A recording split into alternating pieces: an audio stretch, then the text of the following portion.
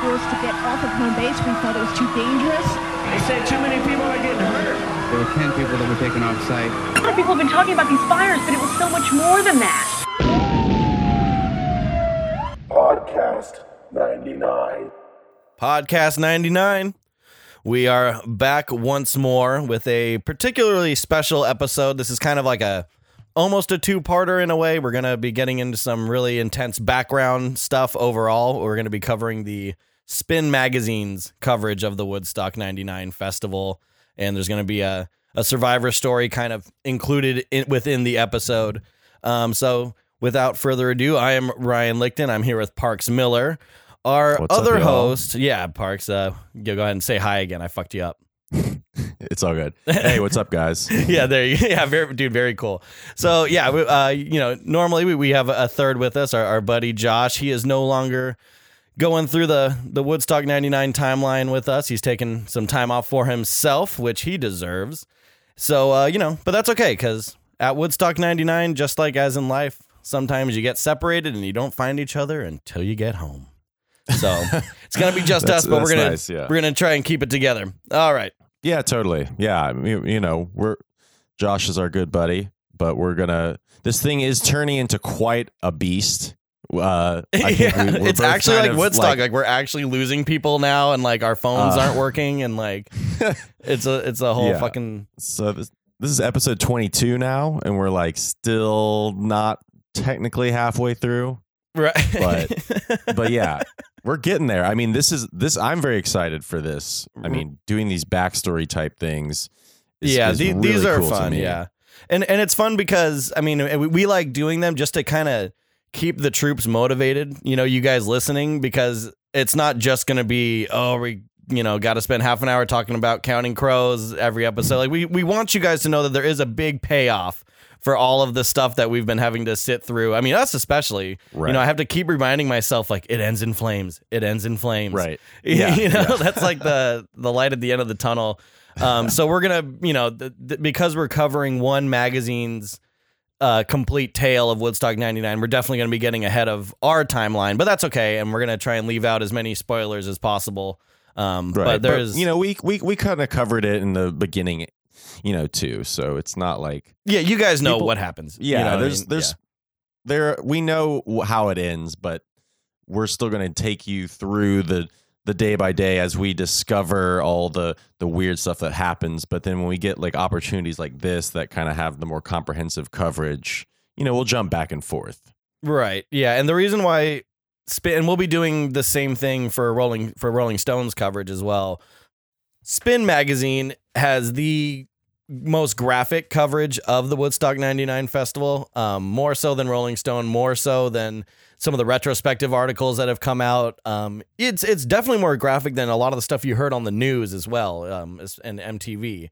They weren't talking about the truly nitty-gritty details of some of this stuff, or the shots that you would see on TV were of the really sensational stuff, and it wasn't, focused on one person's particular, attack or loss or what have you. You know what I mean? It's always big fire riots. It's not these personal stories. And that's what the Spin Magazine really goes into. So fair warning for you folks listening. This one is really bad. We're going to be talking about some of the assaults in detail on this one. We'll try and keep it light where we can, but we strive to be respectful for those who suffered any kind of assault at Woodstock 99 or in general. In life.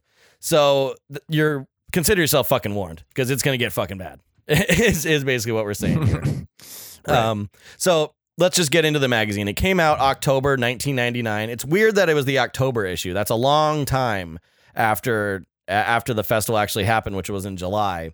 So I don't know if they were just sitting on that stuff until all the details came out, or if they were just trying to see what they should publish, what they shouldn't publish. Because we're going to have someone that worked on the article on the show.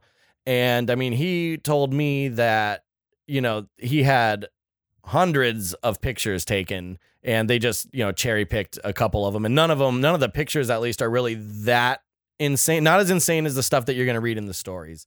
But so I don't know if they just took a long time to get everything approved, you know what I mean? Or if they just wanted to figure out how to deal with a story so intense. Right. I don't know, right. but yeah, that October. That's you know? kind of weird. Mm-hmm. Yeah. But just in comparison, let's see. I have actually right here in front of me. So Rolling Stone, their Woodstock 99 special report came out in September. So they're a month apart. Spin came after. So I don't know, it's weird. I don't know why it took that long. Maybe that's just how it went back then. You had to get film developed. Yeah, maybe we're just spoiled in yeah, we want it now. 2019. I want to Google it. I don't want to go to Woodstock 99. I want to Google it. So on the cover, the Kid Rock is the cover story. Basically, there's a huge interview in the magazine with him and Josie at like a strip club, and the pictures are really, they look like just like second choices for his album art. Is what like all the pictures look like. So the article itself was written by David Moody, Maureen Callahan, with reporting by Mark Schoen and photographs by Michael Schreiber. So that's our guy. Yeah. And the headline is Woodstock 99, how 3 days of music erupted into fire, rape, and riot. Which just right there is like... It's very sensational. Yeah, but I mean, totally. But again, a lot of these things happened. I mean, one thing about Spin that I've kind of noticed is like, that was kind of how they distinguished themselves, at least in the 80s when they started, because it was founded by Bob Guccione, the guy who started Penthouse. Oh, wow. And so they've always like they did this big report about how Live Aid was like a huge financial disaster. And they were the ones that broke that? Yeah, they did a big thing about the crack epidemic in the 80s. So that's kind of been like sort of their way of like, I feel like now they're definitely kind of toned down and just kind of an established music publication. But it seems like when they were starting, they were definitely going for like, let's try to find some really kind of like salacious or just, let's find some uncomfortable subjects. Right. The intense stuff. Yeah. It seemed like they were falling kind of, back into that with this article. Right. And, this article, it's so jam-packed with nuances and crazy little things. And, like, I had to stop myself when I was kind of trying to summarize it or pick out the points we wanted to talk about, because I was like, this is going to be too gnarly. It's too much. They're, like, not too gnarly. I mean, there's nothing we won't talk about. But, there was just so much that I was like, I'm going to end up just reading this entire thing, and there's going to be a lot of points throughout the next half hour where I am just blowing through facts because we just got to get through it. But there's also some like really intense quotation, some quotes that I'm going to be pulling out of there and some other stuff. But from the start of the article, they describe how disorganized the campgrounds are. That's like kind of how it opens. Throughout the article, they follow a couple different concert goers. Like, one's like a teenage girl fresh out of high school. One's like 20-something dude, like party guy. And they kind of just follow those people around for the day. So the first person that they're interviewing, she had paid an extra $100 for preferred camping, which is something I didn't know they had, but I guess you could get an add-on package for an extra $100 where you had like first dibs at camping. You'll be closest to all the stuff. You'll get in early, all that kind of stuff. But once you showed up, it was absolute chaos and no one knew where any of the preferred stuff was or where anything was. So everyone was just scrambling for a spot. And I'm sure some people thought it would be a good idea to get a spot right up and early with the toilets, like, oh, we should be right by the bathrooms and the showers. That would end up being the worst move of their weekend. Because the lines for the bathroom were so long. This is right off the bat, folks. This is day one, opening day. We're not talking about the pre-show here. This is actual day one, Friday.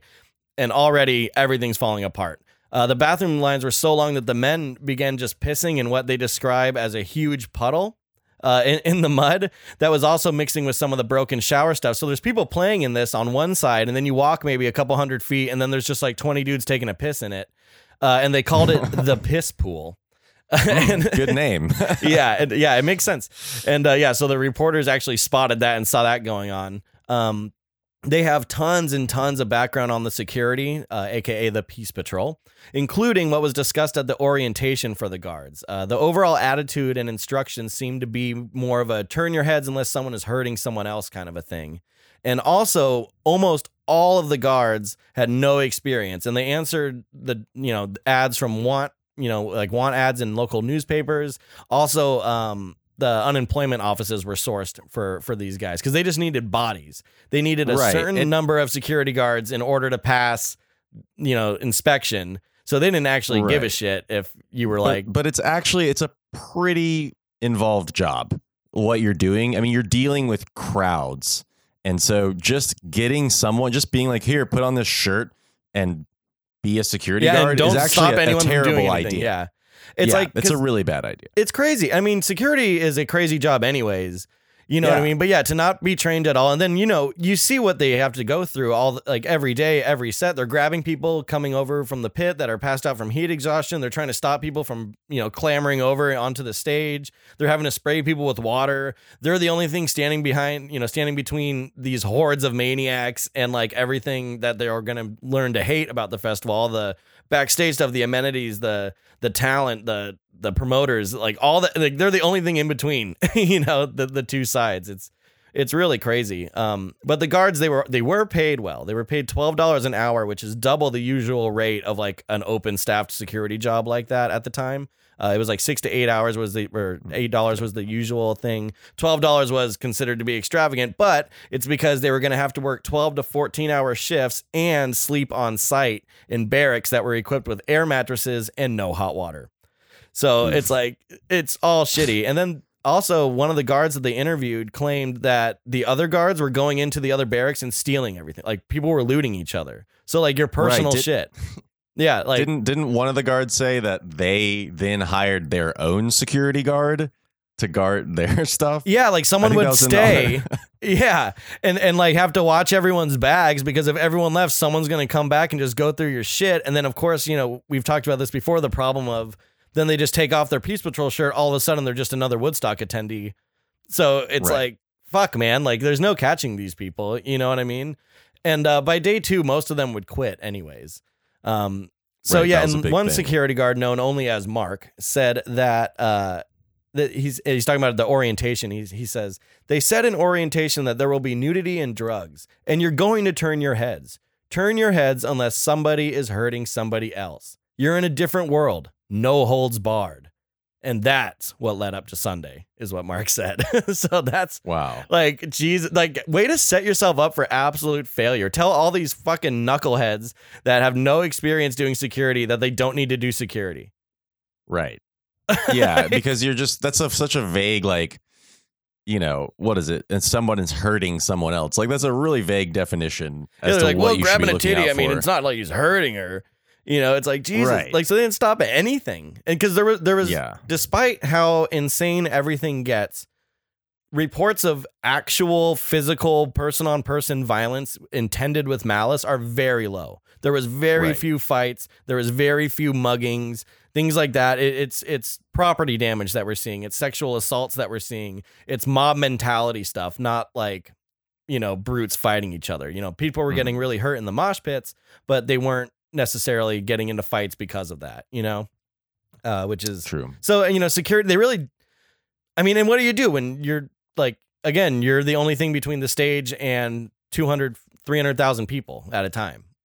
You just kind of stand there and hope that you don't get fucking killed, I guess. I don't know. And ignore drugs and nudity. Right. Yeah. So another interesting thing, we found out that a company called the Ogden Corporation were the company in charge of supplying products to the individual vendors. So they are in turn responsible for the price gouging that would eventually happen. They had charged vendors $3 for bottles of water each. So that's not for a pallet. And if you were a vendor there, you of course cooked your own food or whatever and had your own ingredients. But for things that needed to be price controlled, brand name products, things like bottled water, things that everyone was going to need to sell, they all had to get it from this one group. Right. And they were the ones charging them that much. And I think that I read that Cher, it was a company that John Cher was a part of, was somehow connected to the Ogden Corporation. Yes, John Cher has past ties with Ogden. Right. Yeah, and they were in charge of all that kind of stuff. Right. I don't think they were in charge of the sanitation or the bathrooms or anything, but when it came to food, drink, alcohol, that's Ogden stuff. And I know this for a fact, because of the Spin article, but also I just got a hold of some authentic Woodstock 99 drink tickets. as well as meal Oh, tickets, right, and they have a right. big Ogden stamp on the back of them.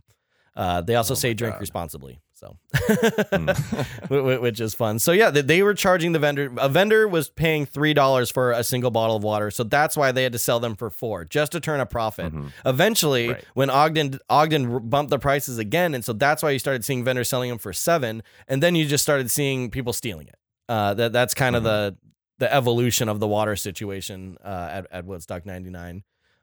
They also described the MTV crews setting up like a massive media center that started days before the event. I mean, this is because, you remember through the other episodes, we talk about these MTV interviews that the bands do, right? Where they, they're in like a plush lounge with couches and all that stuff. This is all on site. So they, it took a lot of planning, and they were going to have the biggest feed, besides pay-per-view and a couple other major outlets like Fox had a huge outlet there. So they needed to set up tons and tons of stuff. But fans overall were not happy with the presence of MTV, oftentimes throwing rocks at any towers they saw. All the VJs, the crew, anyone involved with MTV, people were just like hating on for some reason, even though all of those bands were big on MTV. Right. It's not like they were representing some commercial bullshit that I don't stand by. It's like, no, like you do. Like, just because you like Limp Bizkit doesn't mean you can't like fucking MTV. Like, they're number one on TRL. But I guess it sounds like just because they were trying to do this thing where it's like, oh, this will be fun. We'll set up like kind of in the action. We'll get real in there. And then it was just because of the proximity of like, look, I could literally like throw stuff at a TV personality. Yeah. I mean, who like could that's resist? what happened. No, yeah, totally. Yeah. It was reported that someone yelled, "I could fuck Jennifer Love Hewitt better than you could" at Carson Daly, who I guess had dated her or was dating her at the time. And then another person threw a cup full of some kind of liquid at him, where he then said, "Dude, I hope that wasn't your piss." Probably was. Right. And then the crowd just kind of like charged at the crew, and they all had to like flee to a backstage area and like keep Carson safe. And I think that when we were digging around and we found some of these YouTube like little mini documentaries, I remember seeing like a little clip of Carson Daly like ducking something. Yeah, someone threw a bottle. Right. And it wasn't. It might have been during Kid Rock or sometime when everyone was throwing bottles, but some people were like, "Well, I'm gonna throw mine this way." Yeah, but that was happening all weekend. Everyone from MTV was getting fucked with. Mm-hmm. So, and besides, I mean, kind of all media were getting fucked with, but MTV just was the pinnacle. You know what I mean? It's like, and Carson Daly especially, because Total Request Live was fucking huge. And I think that there was like some dumb meatheads that thought he like might have picked the videos or something. And it's like, why is Backstreet Boys number 1 and Korn's number 2? What the fuck is this bullshit show? It's like, dog, like, chill out. And, well, actually, speaking of Korn, that's kind of where the first part of the Spin article goes. Is it like the main event of the first day is Korn, because hundreds of people were treated by medics during their set, mainly for exhaustion, but also all kinds of lacerations, broken bones, bumps, bruises, and the like. I mean, anything you could think of was happening, and not, again, because people were attacking each other, but when you have that many people jumping up and down or just going crazy, like, it's really easy to get hurt. You know what I mean? And you might not even notice until later. Like, you might have a broken rib, or, you might fall for a second and someone jumps on your hand. Now you have a broken pinky. I mean, all kinds of different stuff was happening. But the medic tents, from what I'm reading, and what I read in the article, were fucking insane.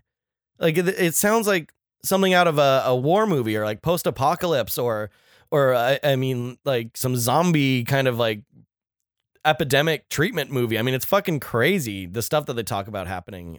Right. Yeah. And they even make, or maybe that's later, but they make a MASH joke. Oh yeah, exactly. Yeah. In the article. They couldn't even believe it. And it's crazy because, like, okay, well, just check this one out. So one medic was quoted saying, "Every single person in our tent was ODing. A lot weren't conscious. One girl freaked out and broke the cot she was on. 7 EMTs tried to hold her down, but she broke the restraints. They ended up having to duct tape her to a backboard. She tried to bite the EMTs." So that's happening. That's some bath salts. It's totally bath salts. That's all going down at the same time that Korn is just like, dun, dun, dun. It's just like blaring. And I'm sure it's dark and there's just like weird floodlights. And this girl's just thrashing about trying to bite people. That's fucking 28 Days Later shit. Yeah, like that's some zombie insanity. Yeah. Korn is definitely the soundtrack to you turning into a zombie via drugs. Dude, yeah, that's what. And again, yeah, takes me back to bath salts. Not like takes me back to when I did bath salts because I never did bath salts. We'll see. Yeah, I don't want to do bath salts. I did salvia though. That shit, that's bad stuff too. It's too crazy. Yeah, but compared to whatever was going on here, it's ugh. Yeah, no, it's I remember insane. salvia. I remember that stuff. I remember people take it, but it lasted for what, like 5 minutes? Wasn't that the whole thing? Like, yeah, the most terrifying 5 minutes of your life. Right. It is awful. This is like, but there is like crazy drugs going on here. Like, all right, just so ecstasy, like just ecstasy. I mean, we're gonna get to that soon. There's like a lot of bad drugs going on. Meth had just kind of broken into the mainstream. It was kind of like an underground club drug and for truckers. Like those are the only two people doing meth. Were like, like the circuit party scene, like, like in like the gay world, at the time, that was like a really big thing. That's where like meth kind of got its start as a party drug. And then you also had truckers doing it. And, they were driving all across the country spreading it. And then, these circuit parties were happening in like the major cities. So it's like, it just spread. And so by this time, people were a lot more willing to try speed or meth than we would be now. Someone passes a meth pipe to you now, you're like, fuck you. Yeah, everyone knows about it now, but at the time it was kind of like a cool, like new drug. So right. Yeah, a cool new drug. Hey, dude, I got this cool new drug. It's called meth. What a time. So that brings us to the serious stuff. When we covered Korn in our first Legends episode, we talked about a sexual assault that was reported in this issue of Spin magazine. A volunteer for Woodstock's crisis intervention unit. That's how insane they were expecting this to get. They had a crisis intervention unit. I can't imagine that was commonplace. I mean, maybe in like mass gatherings, but like it just seems so out of place and ominous that they have something called the crisis intervention unit.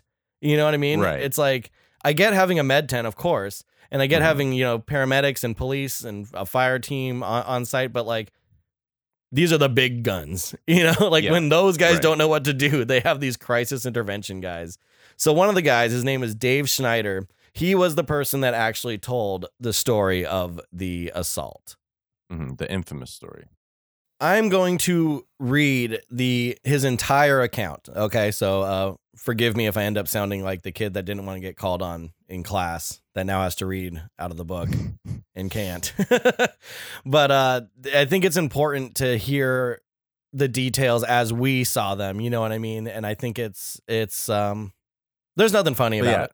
But it's very uncomfortable. It's very uncomfortable to read and to hear. So that's why we're going to put you through it too, because it's important for the story. Okay. So here it goes. This is, quote, Dave Schneider, who was volunteering at Woodstock's crisis intervention unit, watched Korn from the edge of the main pit. By now it was around 9:30 and the moshing was even harder than before. Suddenly, Schneider saw a crowd surfing woman get swallowed up by the pit. When she reemerged, two men had clamped her arms to her sides. She was giving a struggle, said Schneider. Her clothes were physically and forcibly removed, yet no one nearby seemed to react. Schneider said that the woman and one of the men fell to the ground for about 20 seconds. Then, he said, she was passed to his friends who raped her standing from behind. The gentleman's pants were down, her pants were down, and you could see there was clearly sexual activity, he said. Finally, the woman was pulled from the pit by some audience members who handed her to security. Schneider said he watched in horror as 5 more women were pushed into the very same pit throughout Korn's set. They were holding the women down and violating them. Maybe not everyone was raped, but the first one was, I'm sure. The pit broke up before Schneider left for his 11 p.m. shift at the on-site ER, but since all the women had made it to the arms of security, he assumed the crimes had been reported. At the ER, Schneider watched as a 15-year-old girl who had OD'd on an estimated 10 hits of ecstasy was brought in unconscious.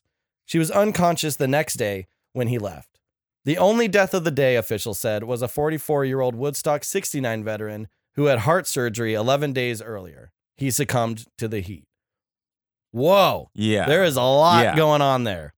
I mean, yeah. And so, we've made a ton of jokes on the podcast as it is, but I mean, this has always just been a story that's stuck out to me. I mean, even before I was thinking about, just when I was curiously reading about it, I mean, this is kind of that really infamous report that, and I had read this before, and I mean, it's just graphic and it's terrifying because I mean, this is pretty much one of the worst things you can do in like a mob mentality scenario. At the same time, being happening during like just this what is supposed to still be entertainment, while essentially a concert's going on. And I mean, again, granted, we kind of went over like the music of Korn and how it's not maybe like the most normal sounding we're gonna music, see. but I mean, all we're the same, gonna, it's still It's exactly. a band. It's a band playing, and this happens. And so, I mean, it's just such a terrible thing. And you also have, I don't know, thinking about a lot of stuff now, and especially in terms of a lot of the way the conversations have happened, recently, where it's just like you have that classic, like, I'm not gonna, I'm not saying anything about this guy, Dave Schneider, but, there's a really telling thing where he's like, well, I assume that these crimes have been reported. So even though you have this guy kind of saying it, yeah, there is no actual evidence that this crime was reported. We don't actually know. We haven't found anything about who this woman was or anything like that, And so these kind of details get completely lost. And so again, it's just like, in his just like a defense story that as you well, don't know about. Right. Well, also going Sorry, along go on. with the, he saw this happening and didn't really, I mean, anyone that had a view of the crowd to see specific moments like that happen were far enough away to where they wouldn't be able to go there anyways. And if they did, Oh, right. He was above. He was, yeah. you know what I mean? If they did, they ran the risk of being, destroyed by all this gang of unruly thugs themselves. You know what I mean? But then also, it said, he rushed to his ER shift. Like, this guy's pulling double duty. I mean, there was really nothing he could do. So I don't fault him for that at all. I mean, but I do know what you're saying. I do know what you're saying though, where it's like, oh, well, they'll take care of it because it happened. And that's not the case. There was only maybe 4 or 5 reported assaults at Woodstock 99 as a whole. And he just said that 5 happened during Korn. You know what I mean? So that's a great point. Yeah, a lot, and that was the culture. Women, still to this day don't feel comfortable coming forward with that stuff. I'm sure back then it was like, oh, well, you're at Woodstock, or oh, what band were you seeing? What were you wearing? All these questions that have no place in the conversation about why someone was made a victim. You know what I mean? Were immensely prevalent back then, and especially in an environment like Woodstock. So definitely, that's those kinds of things were seen as saying like the whole like, what is it, like, you asked for it, like that whole mentality, totally had like a lot more weight in the 90s in terms of like an actual legitimate thing that you would say to someone if they said that they had experienced an assault. So that on top of all this, I mean, it's just you're really seeing so many. You're seeing all of the truly worst stuff. And like, again, it's like we can make the jokes about like the style and the fashion and the whatever music they're making. Yeah. But then you're getting that taste of like a actually like, oh, this is fucked up, and this, affected someone. And this is why it's deeply worth talking about. This is the true, like, this kind of stuff. That's a perfect example of why we felt it was important enough to cover this festival as a whole, rather than just do like a 4-episode thing just on the fucked up part. It's the whole perspective, And and in terms of just the pay-per-view, the amount of gropes we've seen, it's really like, it's believable, like if that completely, yeah. If we've seen that just by doing the math, it's totally believable. So. Yeah, no, 100%. But let's talk about the 15-year-old who got her hands on fucking 10 hits of ecstasy, dude. Jesus Christ. I would not take 10 of any drug, ever. Right. I would take 10 weeds. I mean, but that's, I mean, that gives, I remember like being in high school, and there would be these like weekend summer shows in downtown Atlanta, and I feel like there was this one summer where every weekend, like it would be like, I think like Cypress Hill played, Kanye West, I think all these, big, like I feel like every weekend someone from my high school, it was like the next Monday, was like, dude, did you hear about like her or him? Like they totally like drank too much and went to the hospital. So yeah, well, and I mean, I knew the kids that would heard like about show that. up to school on ecstasy, and I'd be like, "How are you alive?" I guess you're right. It's not so crazy. I don't know. Everything's just crazier to me back then because I'm It's looking still at it crazy. kind of through the eyes of me being like an 8-year-old kid. You know what I mean? Right. Because it's like I go back to Yeah. 99. I'm like, oh, I was 8 years old. People were taking Right. 10 hits of ecstasy. That's crazy. You know, Mhm. but whatever. You know, that's neither. I just like, God damn, dude, the medics there. God bless them. So moving Yeah. on from this darkness and the one death, which I mean, in the scope of the whole thing, the death doesn't even seem like that big of a deal. But yeah, man, he went to the original Woodstock and he fucking died at the last one. And that's where his legacy should have stayed. But now they're throwing Woodstock 50, and it's not like he can come back and die at it again. So, God damn it, that fucking sucks for him. All right, so then they talk about how the energy definitely changed when Bush went on, because remember, Korn wasn't the headliner on the main stage. Bush was, and when Bush came on, it was like girls to the front. Like all the aggro shit kind of just left because anyone like intense enough to be like the biggest Korn fan there, they're like, oh, fucking Bush. Or they were so fucking tore up from the set that they all had to go to bed. You know what I mean? They had to make their way back to camp. So it was lots and lots of girls, lots of first kisses happening, you know, between guys and girls, like tons of public sex is being described during their set. And it was just like, I guess more of an actual Woodstock, you know, moment is what it was described as. Oh man, on a later episode, we're going to read, terrifying. yeah, exactly. No, we're going to read this great personal story that this guy sent us. When he was there and he saw most of these bands that we talk about, and like he has a funny Bush story. But you're going to have to wait for that one because we're still on Spin. So then they go to the mysterious rave, which, you know, is the hardest thing to find anything about. There's barely any video of it. And I understand now why. Reading through this coverage of it, it's described as a drug-fueled orgy with women performing oral sex on each other in the DJ booth and a woman licking orange juice off of her boobs.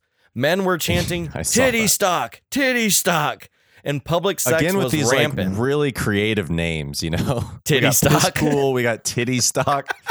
Oh, Well, they're it's just so reporting what 90s they though. saw. Like, oh god, I They know. didn't- It's so like you're like, God, you can tell how someone thought that was like a great name. But anyway, keep going, keep titty going. stock. Yeah, that's great. Terrible. I mean, just making like an innuendo about like wood stock is funnier than saying titty stock, to be honest. But so drugs were in absolute abundance at Woodstock 99. I mean, mostly due to the fact that the security guards were told not to do anything about them. But one psychedelic kingpin, or I should say would-be psychedelic kingpin, was caught with 11,000 tabs of LSD after he sold 6,000 of them to an undercover DEA agent. Dude. Damn. 11,000, Struck out. like, that sounds like a lot of drugs. That's like a couple, that's like a couple pages. You know what I mean? Mhm. But that's a lot of fucking shit to get caught with. I'll tell you that. Yeah, I love it. Dude, Parks is like in shock. I'm looking at his face right now. 11,000 tabs. That's But I guess- 11,000 good times, man. Or like a couple really, really bad ones. You know, but so yeah, the kid that had it, he was 19 years old, and I'm gonna out him. It was Brooke Young. He's, you know, Brooke, I always thought was traditionally a female name. We all know none of that stuff matters, but I guess it was a dude. And his estimated profits were about $55,000. That's what he would have raked in if he had gotten the 11,000 hits in. And who knows how that would have influenced the festival itself if there was just 11,000 hits of acid thrown into the mix. Oh god. Man, now if we could find Brooke Young, that's like a holy grail. If we could get this guy and just get him on the show, that'd be Get some incredible. acid while we're at it. Right, yeah. See Buy what some he's up acid to, off of man. him. Where are they now? I mean, I would kind of want to do a where are they now on a lot of these spin Prison. people, you know. Fucking straight up prison. Yeah. So each day, like I was saying, it follows a particular concert goer. Day 2, they follow this guy, Joel Ferry, who arrived via charter bus. Because, you know, like we learned from Tony was, on our first Survivor story, was that they had these charter buses where you'd go meet up in town and they would drive you into the festival. And he said that while on the bus, people were smoking weed.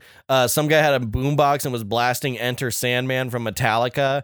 And then at one point, everyone started like chanting for the bus driver to smoke weed. And people were like grabbing at her arms, trying to get her to like take a hit from like a bong or something. And she said, "Get off me, you cocksuckers. I'm driving."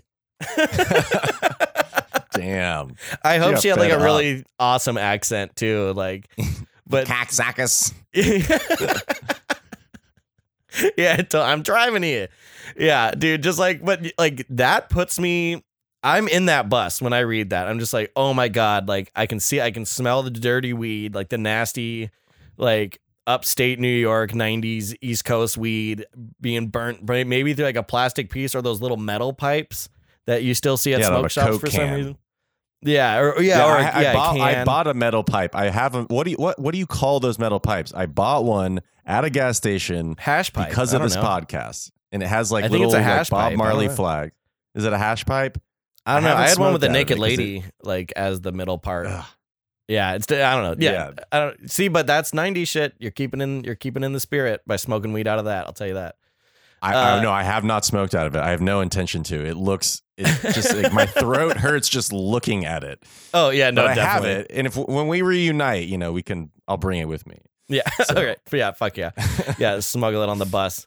So then they start to get really into the breakdown of the free water supply in the showers, and they claim that E. coli had formed, and people were doubling over from exhaustion that was caused by excessive vomiting and diarrhea. And because the bathrooms by this time, this is, we're talking day 2 now, so they were so covered in mud, so hard to get to in general that people had started breaking off pieces of the peace wall to make a walkway to them, that kind of stuff. But then people were just like, fuck using those things at all. And so it just became this cesspool, and people were just diarrheaing E. coli shit and vomiting E. coli puke everywhere because everyone was opting just to shit and puke everywhere except the porta potties.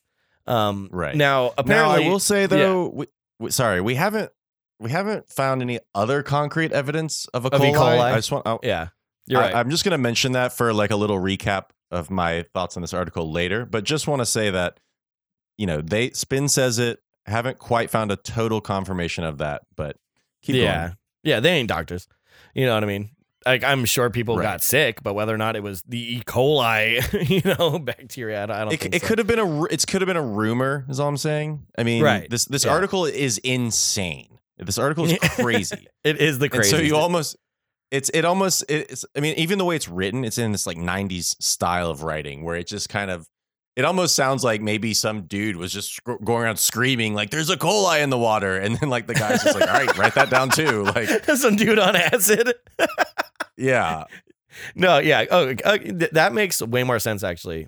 So the beer gardens, right? This is the center of official booze on the grounds. This is a definite pivotal part of Woodstock 99 is the alcohol that fueled the whole thing. But apparently you were only able to buy 2 drink tickets at a time. But after being overrun by people and like the staff who were A, understaffed, B, just completely overwhelmed, security was shit, they just started handing out tickets by the dozens. Like you would just put money down and they would just give you a bunch. Like they're like, fuck it. And that's why I think the ones that I have 12 of them and they're all still connected. Like I think people were just ripping off strips and just like trying to get the line to go away because it would never end. You know what I mean? Just like with the bathrooms, there was continually a line the entire day. Wow. Yeah. Yeah. This is a nice callback. So when we talked about the Guster set and how at the end the pay-per-view feed focuses on some naked chicks on top of like what looks like a food stand, and there's just like a Dawn of the Dead crowd of like thousands of dudes around them like oohing and on like, and stuff and whistling. Yeah. And like some boys are becoming men, like seeing their first, naked woman. Turns out that was the booth of a radio station, WEDG, who had paid 2 naked women to stand on top of the trailer as a publicity stunt. But that soon just kind of sparked a weird energy amongst women. So then like a whole bunch of just crowd goers started getting on top of there. And then one woman started going around and they reported that she was charging $20, had to be a $20 bill, no change. If you gave her a $20 bill, she would roll it up and then put it inside of her vagina.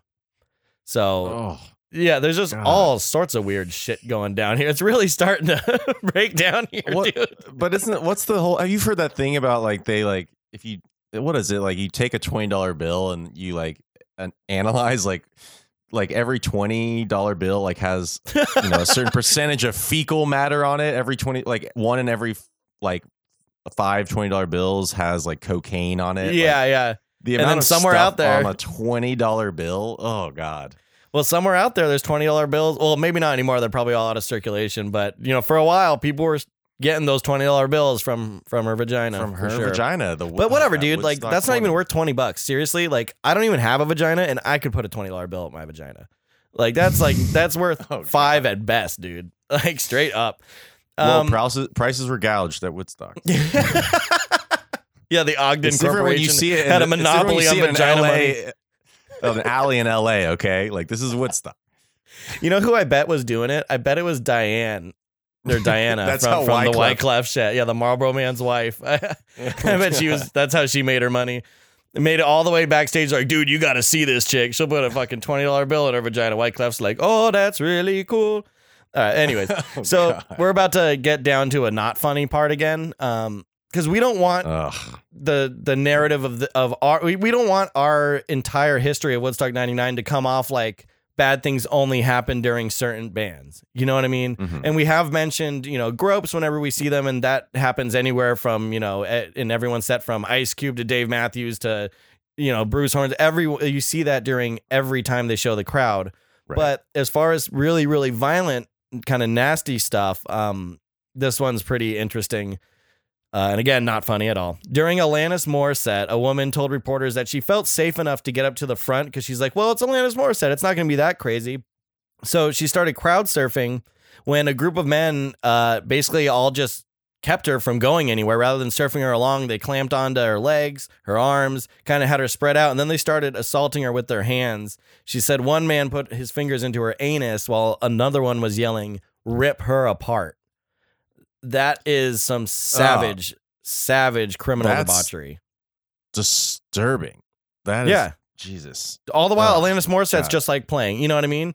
It's Right. crazy. The shit was happening the entire time, And again, the Woodstock 99 story, people have this idea that there was death and it was this huge it's like the true tragedy of Woodstock 99 is what happened to the women. You know what I mean? Like, yeah. Fires, looting, like the cultural Absolutely. significance of that, the people being pushed to their limits, Lord of the Flies. But the true beef of this, it's a fucking criminal story, and that's the story. I really feel like that's the underlying evil of Woodstock 99. It's not the stuff that you saw on the news. It's stories like that.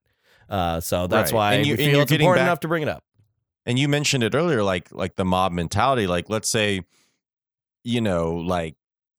it's just like, what if you saw that and you're like, that's not cool. But then there's just like 10 like jocks just kind of like cheering it on. Like, You're not going to mob- tell those you're- guys to stop. You know what I mean? They'll fucking turn on. They'll kill you. It's like, it's bad. It's frightening. It's bad. But right after Alanis, Limp Bizkit played, which is the most notorious act. Can't wait to get to them. It was estimated that on day 2, 200 people an hour were treated at the main stage medic tent. 200 people an hour the whole day. But that almost doubled for the hour that Limp Bizkit played. Just hundreds of people were going down during that. And one EMT said that the medic tent, yes, this is what Parks was talking about earlier, said the medic tents looked like a triage tent on MASH and was quoted saying, the only thing missing was Hawkeye and BJ. God. MASH, like by that time, MASH was like on a heavy set of reruns. Like, Right. he's just like, I was up in my hotel room last night. I saw MASH. I was like, yeah, it's like what I do. It's like, so, but I know that every time we get close to talking about Limp Bizkit, I'm sure like you listeners are like, ooh, is this it? No, I'm saving it. That's all we're saying about Limp Bizkit right there. All right. So during the rave on Saturday night, it was apparently even more controlled than the first night. Word got out that that's where you go after everything's over, and it's fucking crazy because that would go until like the sun came up at like 5 a.m. Fatboy Slim was the headliner that night. A man he drove a U-Haul truck into the rave hangar that night. Mm-hmm. He was like, we've talked about how there was an action lounge, which had like BMX tracks and like skate parks and stuff. This guy was bringing in a half pipe and somehow got off course and just, I don't know if he was fucked up, if he wasn't paying attention, like dropped his map of Woodstock 99 and was trying to like fish it out from the floorboards and somehow veered off. But he ended up in the fucking rave hangar with all these people surrounding him. Like no one got hurt, but like people started clamoring onto it and like dancing on the truck, and now it's part of the thing, and he had to get towed out of there, and he was like, it's crazy. More chaos. Just I mean, that's enough to like derail like. Just that's bad on its own. That's like a tiny footnote. And speaking of a tiny footnote, this is actually really funny. The night before, the headliner of the rave tent was Moby, and he said that unfortunately he did not get laid. Yes, like the one guy that couldn't fucking find someone to have sex with consensually at Woodstock 99. Like, geez, you're in the rave hangar. You're headlining the rave hangar. They're talking about women having sex in front of you, 2 feet away from you, and you can't fucking pull it off. But Moby's not that kind of guy. But again, it's also, that's just like, seems like the type of questioning to be, you know, like, hey, Spin Magazine here. Moby, did you get laid? Are you pulling any tail? You know, like these kinds of, like, how did that even come about? And then he's just like, nah, I didn't get laid. Like, it's so weird. Yeah, like, just like, I'm not going to tell you about the 6 women I had sex with last night. Yeah. Dude, Moby actually has a DVD. I haven't watched it yet. This is going to be on our Patreon. We're going to do, I promise, we will do a Patreon episode about this Moby DVD I have called Moby's Alien Sex Party. It's like a weird thrown together kind of like variety show that he did. Moby's Alien Sex Party. I don't know. Never seen it. We'll probably just have to watch it and talk about it. But anyways, so looting began on the third day, okay? Because here's what happened. So Sunday starts. Michael Lang does a press conference, and he said that they had lost about 15 to 20% of their security force by that time. 20% of the entire group of people supposed to keep anything from going wrong aren't there. But then John Scher wrote off any bad behavior that was reported as, oh, it's just frat party behavior, which not a good thing to say. Frats are some of the most dangerous, bloodthirsty, not fun having organizations on the planet. And if you say to someone like, oh, it's like frat guys, that's bad. Like John Scher totally went the wrong direction with saying, because yeah, it was frat guy behavior. That's the fucking problem. You idiot. Well, frat guys rape people. I feel like that's also like a more recent thing of like just in a public consciousness being like, man, like fraternities do a lot of bad shit. Whereas like I feel like his comment, it kind of goes into that like, oh, boys will be boys, you know? Like, no, yeah, definitely. Locker room talk. You know, well, boys might just like murder a bunch of squirrels in their backyard for fun. Like the boys will be boys. What boys does that like mean? fire. Yeah. But I mean, we said that we haven't really gotten too much into it because like a lot of the stuff that we referenced on the very first or second episode, or not the second one so much, but the third one where we're talking about the backstory and all that stuff, we really haven't talked much about Lang and Scher, just because that's going to be more of a summation thing. But you know, John Scher, as we said way earlier at the start of the series, is kind of like a Donald Trump figure. He's the man in the tower, the evil mayor, the ping one. Like, just whatever villain you want, like villainous kind of like energy you want to put on him, that's kind of how he was. You had Michael Lang really trying to pull this thing off, and then you had John Scher just like writing off whatever problem came his way and just pushing towards the money side. Right. And he's talking about the prophet, and the article is kind of hinting that he might have had his hand in the pot of the water and some of the merchandise going in there. So totally. And then you got these like expensive water bottles, so yeah, you got another connection of that. It's not looking good. And then, you know, also by late afternoon on Sunday, word had spread between the security personnel that people in Peace Patrol shirts were being attacked. So many of the guards just took their shirts off and melted into the crowd and split. They're like, fuck it, it's the last day. What could possibly happen? And people would just be like, security, and fucking just gang up on them. Like, you know, people cut like mud Nazis, you know, whatever. We're just like, just, you know, I guess so. Earlier, you know, I was saying that there wasn't like actual like crazy person on person violence. The violence that you would see would be like them trying to pull the guy's shirt off of him, you know, which is terrifying. You know what I mean? And like, I'm sure people were kicking them, but it was mostly what you saw was people throwing stuff. You know what I mean? Like they would start throwing shit at you until like you had to run away, and it would be batteries, rocks, bottles, whatever the fuck they could get a hold of. So yeah, so security is basically like borderline non-existent unless you're at a stage at that point. If you're just out and about on the grounds, there's nothing to stop anyone from doing anything. So looting starts, and it started with 2 trailers that were full of bottled water, condoms, and gum. The trifecta of a festival, if you will. Yeah, seriously. Like it, oh man! But then people started selling Just the bottled drugs. water. Just add drugs. Yeah, You yeah. like, And then do- the third do trailer, which they drugs, didn't touch chew the- for some reason. Chew the gum, drink the water, use the condoms. You need all 3 to offset the effects of whatever drugs you're taking. Totally. Oh my god, that's funny as fuck. So, and then also, the main thing that keeps happening is hundreds of people start tearing down the peace wall, and police were actually seen driving around like they were doing their rounds, just checking the perimeter, and they're just letting this shit happen. You know what I mean? And one cop car, it was said that they pulled over, and over their megaphone, they were like, "Hey, can you get me a piece of that?" And someone ran over a piece of the peace wall to them, and they put it in their trunk. And we're like, thanks. And it was like, yeah, the cops rule. Like, you guys are awesome. People love cops when cops break the laws that they're breaking. When Right. cops break a law that we don't break, like killing people or like, assaults or robbery stuff, no one likes that. But when a cop like vandalizes shit with you, everyone loves the cops. It's kind of a weird psychology. So during Creed's set, this is crazy. Someone drove a stolen Mercedes through the peace wall and up onto the grounds all the way up to one of the sound towers before ditching it. A 21-year-old security guard who that morning was promoted to supervisor got on top of the car in an effort to keep people from trying to flip it over. He eventually was told to flee and that he was not don't be a hero. And they did flip that car over and set it ablaze. There's photos of that. And we always wondered when we saw that photo, when we were first doing research about this and we're first seeing all this stuff for the first time, we're like, where the fuck did this Mercedes on fire come from? It came from someone stealing one and plowing it through the gates onto the grounds, and then everyone fucking destroyed it. It's crazy. Oh, so, God. yeah. And so then, that marks the fires. And the fires began early in the afternoon in the campsites and kind of spread their way inward because they were like bonfires and stuff like that. There wasn't anything unruly about them. It was people sitting in lawn chairs around them. And one by one, the firefighters would go over and put them out. Not a big deal. But, by the West Stage, that's kind of where the camping was set up. You start seeing it move in from that direction. But when the Red Hot Chili Peppers performed, a youth activist group called PAX distributed candles to be lit during the song Under the Bridge. And those were used to start fires all over the fucking place. Now, everyone had like something that they could hold, because a lighter, will get hot. You can't just like keep a lighter lit, and you don't want to run out of your fuel. But like you can fucking hold a candle like a torch for a while. You know what I mean? And use it to light a bunch of different shit.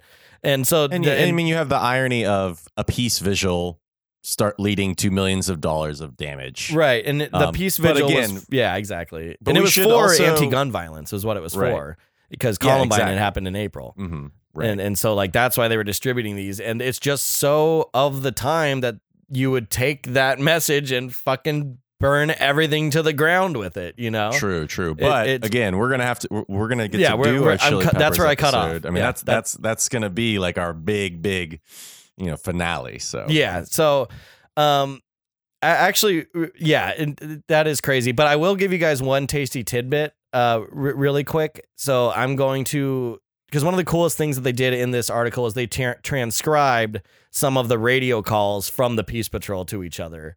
And they're fucking terrifying, to say the least. You can tell how underprepared these guys were. So I'm going to read just a little bit of what was being said over the security radios. Any security officer in the campground, head toward the West Stage and get out of there. We'll pick you up. At least somebody has common sense. Be advised, North Beer Garden is coming down.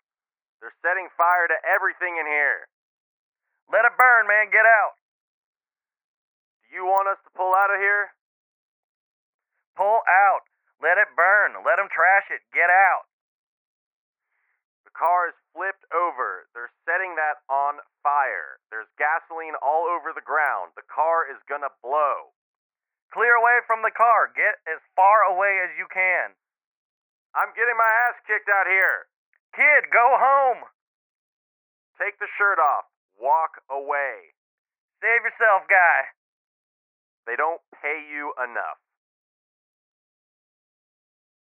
Dude, that's so insane. Yeah. Why So that did doesn't it even get sound that doesn't even sound like a conversation between two people. That sounds like a bunch of people just yelling at like one guy. Get out of there, kid. Well, dude, Yeah. when he's talking about they flipped it, that's the Mercedes. And like, yeah, and they're just fucking get the fuck out of there. It's so Yeah. fucking crazy. And but there's tons of details and nuances throughout the article that make it not only worth reading, but worth seeking out if you can find it. It's quintessential, and while sensational and very intense and graphic, it was, I mean, what a ride. You know what I mean? Right. We'll be going deeper into the Right. riots and some of the things that they said about Limp Bizkit and stuff later, Mhm. but this is Yeah. just like the overall kind of thing. You know what I mean? It's fitting for Woodstock. That's all I meant by the E. coli, where I was like, okay, I kind of I'm a little skeptical on there being the E. coli. Not to say that there wasn't completely the environment for it, but it's almost like because the actual festival is so chaotic, it's like you read it and it's like it seems like they kind of were just like, okay, like, well, they have a lot of, first-hand encounters that they report on, but then they just hear all these crazy stories. And so it does sound like they're kind of like, well, if we heard it, it's crazy enough. Let's put it in there too. If it And so bleeds, it leads. Right, exactly. And so it makes for a very entertaining read. We actually have a special treat. This is going to be the second kind of installment, I guess, of this episode, because we do have the photographer that shot all the photos for this article, for this particular issue of Spin Magazine. So I had talked to him on the phone a little earlier, so we're going to go ahead and let you guys listen to that. And he had some pretty interesting things to say. It's the first time that we've gotten someone on the show that was behind the lens, or behind the mic, you know what I mean? Like from the media perspective, we've had people that went, we've had someone that played. This is a whole different perspective. And I didn't want to, say too much about it, but this is Mike from Spin Magazine. All right, this is huge. We are here with a Woodstock 99 survivor. He's calling us from New York. We have Mike Schreiber. He was the photographer for Spin Magazine in 1999 that covered the Woodstock 99 festival. How you doing today? Pretty good. Pretty good. Are you excited to go back? Still alive. Yeah. Yeah, I'm really excited to go back. I've been listening to the podcast, and it's been causing some sleepless nights. Yeah. remembering things I'm sure. that I shouldn't have seen. Yeah. I'm sure. Well, and you were lucky enough to capture some of these moments. Yeah. Because the thing is, like with the Spin Magazine, is that like the coverage is the most graphic, I feel, out of all of the research that we've done, like comparing it to Rolling Stone, everything. This is the most intense. We've cited it before, but this whole episode, along with us, getting to talk to you, we're going to be covering all sorts of little tidbits from it, because, there's just so much to unpack there. But before we get into all that good stuff, how long had you been working for Spin by the time you got to 99? Not long. I mean, it was kind of the beginning of my career. I'd been shooting their live stuff for probably 2 years, 1 or 2 years. Okay. Yeah. I mean, what was okay? So was this the big one? Oh yeah. I mean, it was like, because before then, it was like I did the live page. Anything that was in New York that they wanted to cover. I know you guys have talked about Buck Cherry a lot. They were one of the bands that I shot at Irving Plaza. Nice. I went on to do mostly portraits, but when I started shooting, it was all live stuff. That was sort of how I got my foot in the door. Awesome. As a photographer. And I was just lucky to, have the people at Spin, give me a shot, really. Right. Because I was when I first started, I just wasn't, there was really no reason to hire me for anything as a photographer. Right. So, well, okay. So, but I'd been doing it for a while by the time Woodstock came around. Okay, well then that brings me to the next question. Before Woodstock, what were like just offhand some of the crazier concerts that you had been to, or does anything like stand out before then where you're like, oh, Woodstock 99 was crazy, but this was crazy, or was Woodstock 99 kind of like the pinnacle up to that point, or like had you seen some like pretty gnarly shit before that? I don't think there really weren't that many festivals at the time, you know? So Right. like I've been to some pretty intense shows, like, you know, Rage Against the Machine shows or whatever, but none that was like, you know, 3 days of this. Right. You know what I mean? Like, No, yeah, completely. it was like, you know, a 2-hour show is different from 3 days, you know, with, you know, however many bands were playing. Right. But no, I didn't really see anything crazy. Like there was nothing crazy, like even like covering Ozfest or whatever. It was pretty tame, you know? Right. Because again, people weren't staying there. You know, it was like you drive in, you see the show, maybe you get fucked up, and then you go home. You know, this is like people were living there. Yeah, yeah, exactly. Yeah, there's no going home. Like no, it's just like it was like this was some people's home. However many, 500,000 people were living there for 3 days. You know. Yeah, which So is it's disgusting in I'd never seen any anything way. like Yeah. it. Yeah, I'd never even. It was crazy. So it was just crazy. When it was announced, and obviously everyone at Spin knew that it was going to be covered by you guys. Were people like wanting to go, or what was like the kind of overall attitude? Was it like I mean, how did they pick people, if you even know, or like were people trying to get assigned to this, or were people trying to get out of being assigned to it, or was it just another job? What do you mean? But was Woodstock 99 just another story for like the staff, or was this something that people wanted to be assigned to and like were excited about? I wasn't on staff. No photographers are on staff. I freelance. Oh, okay. So they could have, picked anyone they want. I just happened to do all of their live stuff. But actually, as I remember it, which might be 100% false, but as I remember it, they weren't planning to cover it. I don't know why. I'm assuming maybe it was because of like the type of groups weren't really like Spin type of groups. Like you didn't see like Korn or stuff like that.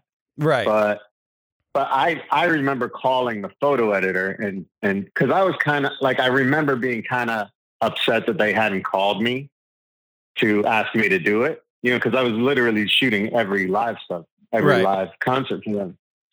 And she said, I don't know if we're covering it. Let me find out. And this was like a few days beforehand.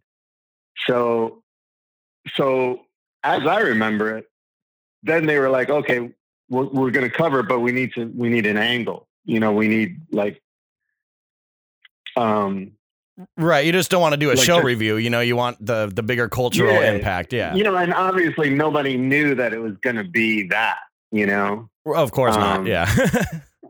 So what they came up with was, for me, like on one day to, follow Lit around. I know you guys have been talking about Lit. Yeah. No. Oh yeah. No, dude. I mean, again, right. we talk a lot of shit on these bands, but we like them. I'd never heard of them. Like, I mean, I lived in an apartment with 3 of my friends and we had a TV, but it was just to watch movies. Like we didn't have cable or MTV or anything like that. So, and I wasn't really into that type of music. So they weren't on my radar. So the idea was that I would be sort of embedded with one group one day and another group the next day. So the first day it was Lit, and then the next day it was Everlast. Wow. And yeah, exactly.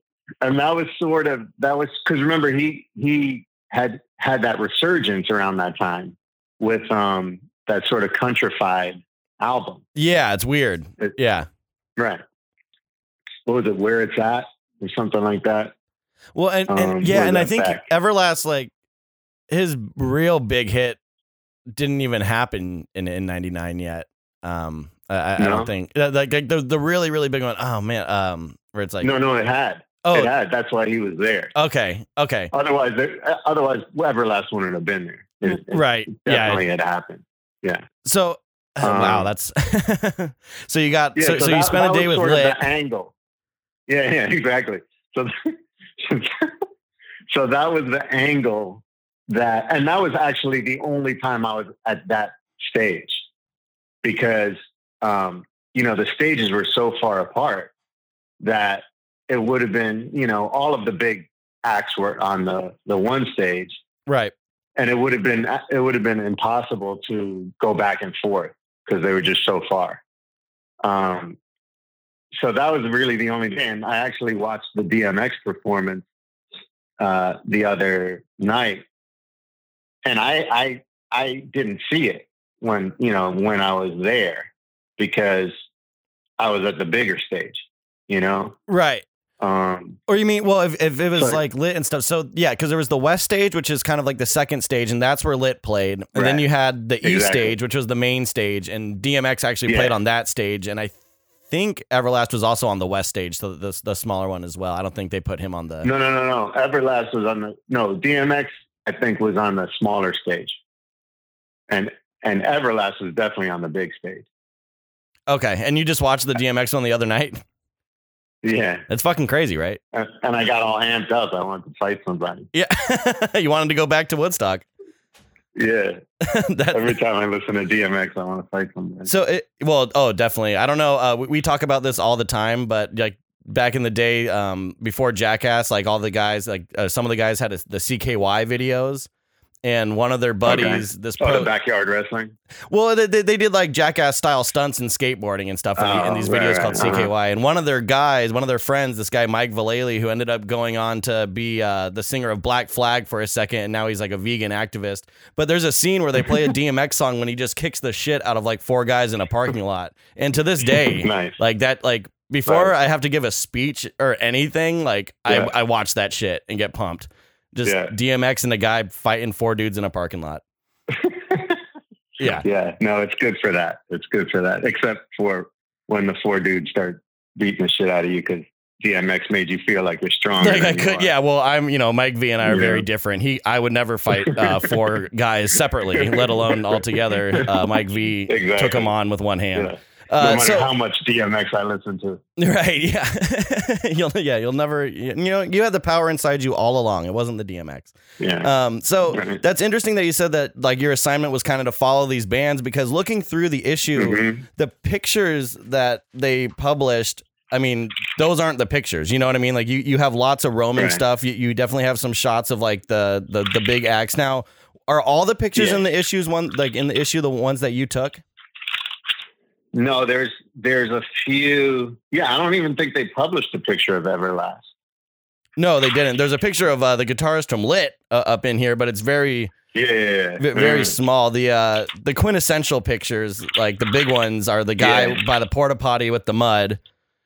And Yeah, that's a good one. yeah, that's The only amazing. ones I took all of them except for the one that looks like a dead body under a blanket Oh. with all the garbage around. Right. I Yes. didn't take that one, and I didn't take the Fred Durst on the whatever it plywood? is. Yeah, I didn't take that one. Yeah, I But mean, I'm I can pretty sure imagine. the rest are mine. I can imagine getting up close for that Limp Bizkit set would have been impossible, even for media pass people. No, that was taken by one of the photographers. Right. But Oh I no, didn't- yeah, but I mean, like if you were trying to get in, if you weren't already like at the spot, you know what I mean? You had to be in position. Yeah, definitely. Awesome. Yeah, I think it was on the other side of the stage from where I was. Wow. All right. So, and then for you listeners at home, on our Instagram at Podcast99, I'll be posting, some of the shots just of the magazine so you can see these pictures that we're talking about, because they are fucking incredible and really kind of. Oh, and there's another one. Sorry. No, There's no, another yeah, one at the last page of the fires. I didn't take that one. I was gone. Like I wasn't there for the fires. Stick around. I was like, no. Well, then that This is kind of not brings me to this other the question. gig. And this is kind of an overall thing. I know we're kind of trying to go in order according to the timeline of the festival, but like at any point that you were there, were you like afraid for your safety or were you kind of separate yeah. from, oh yeah? Yeah, many times. I mean, in the photographer's pit, it was like crazy dangerous. Like, I think when Rage Against the Machine was on, it was literally like just bodies flying over. God. Like it was like a waterfall of bodies. And I'm not sure if they made us leave. Like I know they made us leave a few times because it was just too stupid. Right. The security guys, they're just these big dudes. They're not like, they're not like trained superheroes. personnel. They're just big dudes. Yeah. They're just big dudes with yellow shirts on. Right. So yeah, there were a few times where it was just like, holy shit, like I've never seen anything like this. It's fucking crazy. And really like just the thought of what's going on in that crowd? Like what the fuck? Cause it was just so crazy. And I know you guys have spoken about it before, but like the heat was insane. It was so hot. Was that like fucking up your lens or anything? Like, was it like condensation hot? Was it like getting like that bad? To where you're like, oh, it wasn't fuck. No, it wasn't like that. It was hot. It was like, cause it was like on a tarmac. Right. So there were no trees. There was no, the security was like spraying water on people, but they weren't handing out water bottles to 500,000 people. No, absolutely not. And what was really crazy was you could really see the change from day to night, because the crowd totally changed. It was almost like people switched out, like there was the during the day Jewel crowd, and then like they got either pushed out or they just left for, the night crowd, which is like, the Korn and Limp Bizkit and, Rage and all that stuff. Right. And yeah, we've talked about that before too, where there is a really kind of night and day difference between like just the energy and everything. And I don't know, I mean, I'm sure it was booked that way, but like that, looking back, that's probably not like the best way to book a festival where you're like, yeah, we'll put all the really nice stuff first and then we'll just slam all the really hard stuff together at night when everyone's been getting fucked up all day. They've had all day to find drugs, all day to get alcohol, all day to fucking get fucked up. And then we'll hit them with all the shit that like ruins concerts. It's crazy. So you got to go, did you get to go into like the backstage areas at all? Like with the artist? I'm assuming you probably What was that like in comparison to like the grounds? It was pretty boring. I mean, if you've ever been backstage at like a big show, it's usually pretty boring, The highlight for me though was, I think MTV had a tent and they were like interviewing people, and I think there's a picture of that in here, maybe with Lit. Right. And there's all sorts of good talk. Like there's all sorts of good bits in the article about the MTV crew, like just being harassed the whole time. Oh, like, really? When they would show, like someone threw like a cup of piss at Carson Daly and like, all sorts of crazies. MTV was like not like, at least on the grounds, not a welcome presence, even though they were like the main media outlet there, like pushing the whole thing. Course. But so like, but I remember, I was backstage and there was like this buzz, like everybody was just buzzing about something. And, everybody from like the maintenance guy to Anthony Kiedis, everybody was excited. And it turned out that word got out that, Willie Nelson's tour bus was going to be backing in there soon. And like everybody basically stopped and just waited for Willie Nelson, Did no one else have weed? Yeah, right.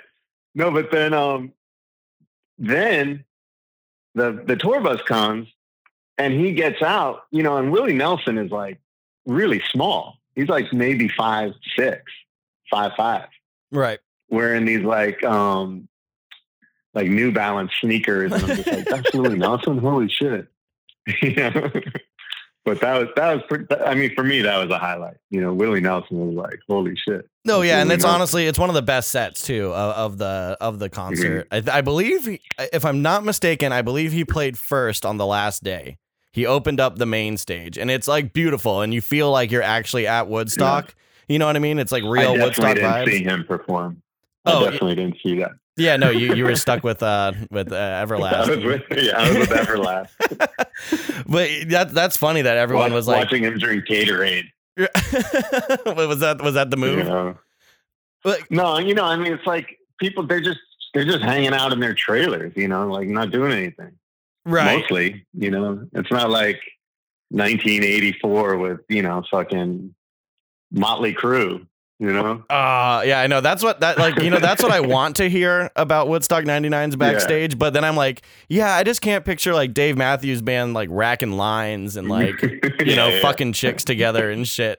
You know what I mean? Trained, yeah. Yeah. But there's just you never know. I wasn't privy to his yeah, for all we know. Yeah.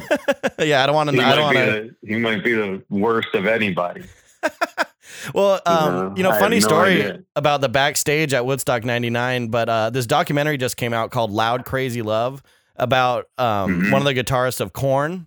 And he says that he was sober, like he had a really bad drug problem after their second album, or their third album, the really big one, Follow the Leader, came out. And he got sober up to Woodstock 99, and then they played, and they still cite that as their best show ever. And they were so happy that when he got backstage, he was like, I'll celebrate a little bit. Did a line of coke. Next 4 years of his life down the fucking toilet, like with drug addiction. Damn. Like Woodstock 99 backstage fucking almost ruined his life. Yeah, if only it had been a bad show. Yeah. It never would have happened.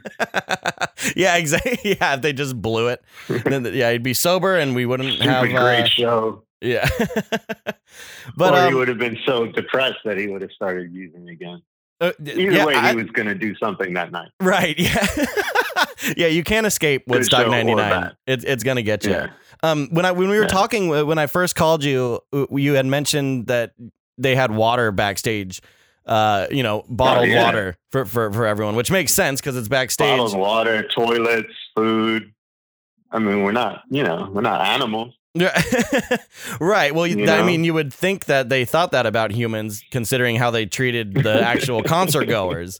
You know, like what was kind of the other like accommodations that were back there, if you remember any? Like you mentioned food. Was it like just shitty kind of like Stouffer's craft setup, or was it like, hey, this is pretty decent? You know, this whole time I've been trying to remember what I ate, but I really have no recollection at all of eating at Woodstock 99. I'm sure I did. I'm sure I ate something, but for the life of me, I have no idea.